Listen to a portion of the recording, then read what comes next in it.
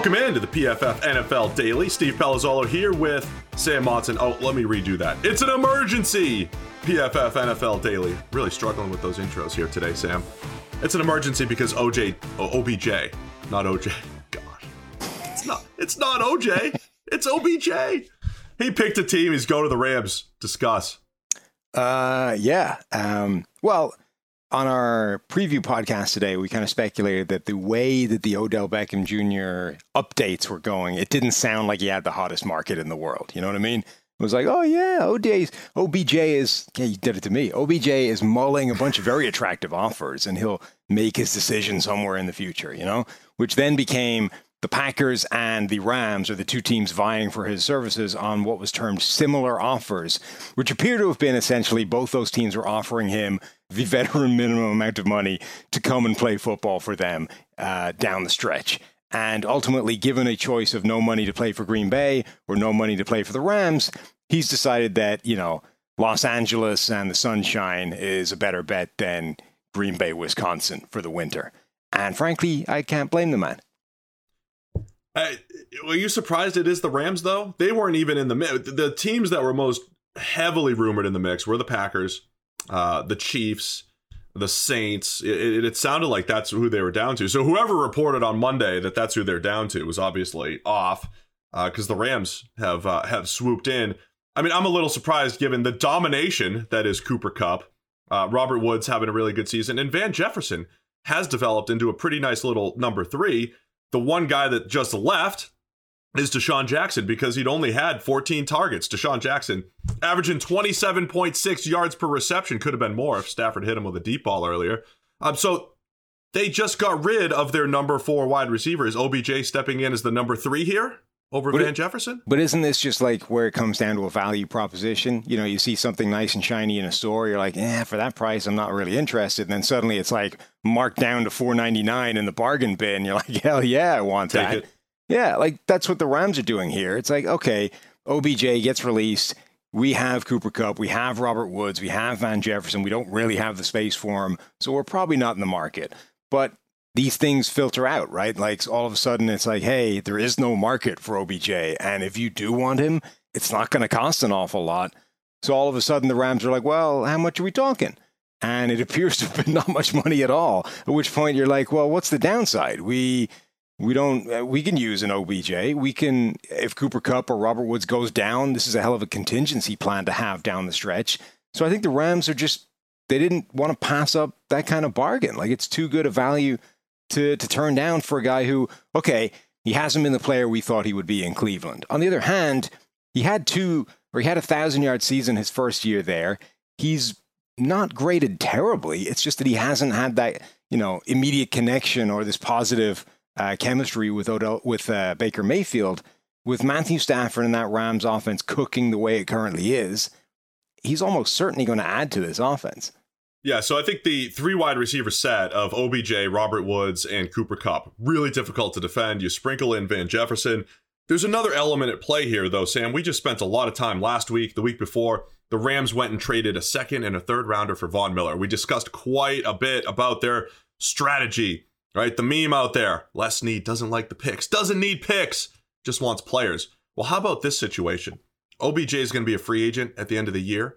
And if he does sign a big contract, which is, you know, it's up in the air. We don't know what his market's going to be. But for a 1-year rental, the Rams could actually get a comp pick in return here if OBJ does walk and sign a big contract. So in this piece of the big puzzle, giving up a 2nd or a 3rd rounder for Von Miller, there's a chance in this equation that the Rams get a half a year of Odell Beckham to then earn one of those 3rd rounders back for getting Von Miller. I think that almost makes the risk completely worth it from this year and the future standpoint. But it's another thing where it's just going to be portrayed differently, right? Like you can already see the tweets out there. It's like, oh, the Rams are more all in than ever before. You know, just the joke. And it's like, it isn't. I mean, what are they risking to do this? You know what I mean? Like there is no down. The idea of going all in is that you are risking your entire stack of chips / money. You're putting everything you have on one gamble in the middle, right? Now, okay, you do it when you think you have the best hand, but whatever. the idea of all in is this is your gamble. In order for it to be a gamble, there's got to be like a risk of losing the thing you just threw in there. There's no risk here. Like, this is just a bargain pickup for a team that doesn't see a downside to it. They have a chance to pick up Odell Beckham Jr. apparently for peanuts, and there's just zero risk attached to it. Like, you could even, as you say, it could even pay on top of the production you get for him by yielding a draft pick down the line. Yeah, I just tweeted that, Sam. Good point. It's not an all-in move. I mean, it's a good, sound move. I think the downside, though, I'll talk about what the downside is in a minute. But NFL fans, if you're hungry for a big win this week, DraftKings Sportsbook, an official sports betting partner of the NFL, they got you covered. New customers can bet just $5 on any NFL team to win their game, and if they do, you win $200 in free bets. If Sportsbook isn't yet available in your state, DraftKings won't leave you empty-handed. Everyone can play for huge cash prizes all season long with DraftKings daily fantasy sports contests, and DraftKings is giving all new customers a free shot at millions of dollars in total prizes with their first deposit. So download the DraftKings Sportsbook app now. Use promo code PFF. Bet just $5 on any NFL team to win their game and win $200 in free bets. If they win, you win with DraftKings with promo code PFF this week at DraftKings Sportsbook, an official sports betting partner of the NFL. Must be 21 or older. New Jersey, Indiana, or Pennsylvania only. New customers only. Minimum $5 deposit, $1 wager required. One per customer. Restrictions apply. See DraftKings.com/sportsbook for details. Gambling problem? Call 1-800-GAMBLER. All right. The downside is something similar happens with Matthew Stafford that happened with Baker Mayfield. What if it's just worse with OBJ out there? Is there another chance that could happen? Absolutely. And if that happens, you can cut him in 3 weeks' time and you've lost nothing. That's why there's no downside to this. Like, this is like the Antonio Brown deal for the Bucs last year.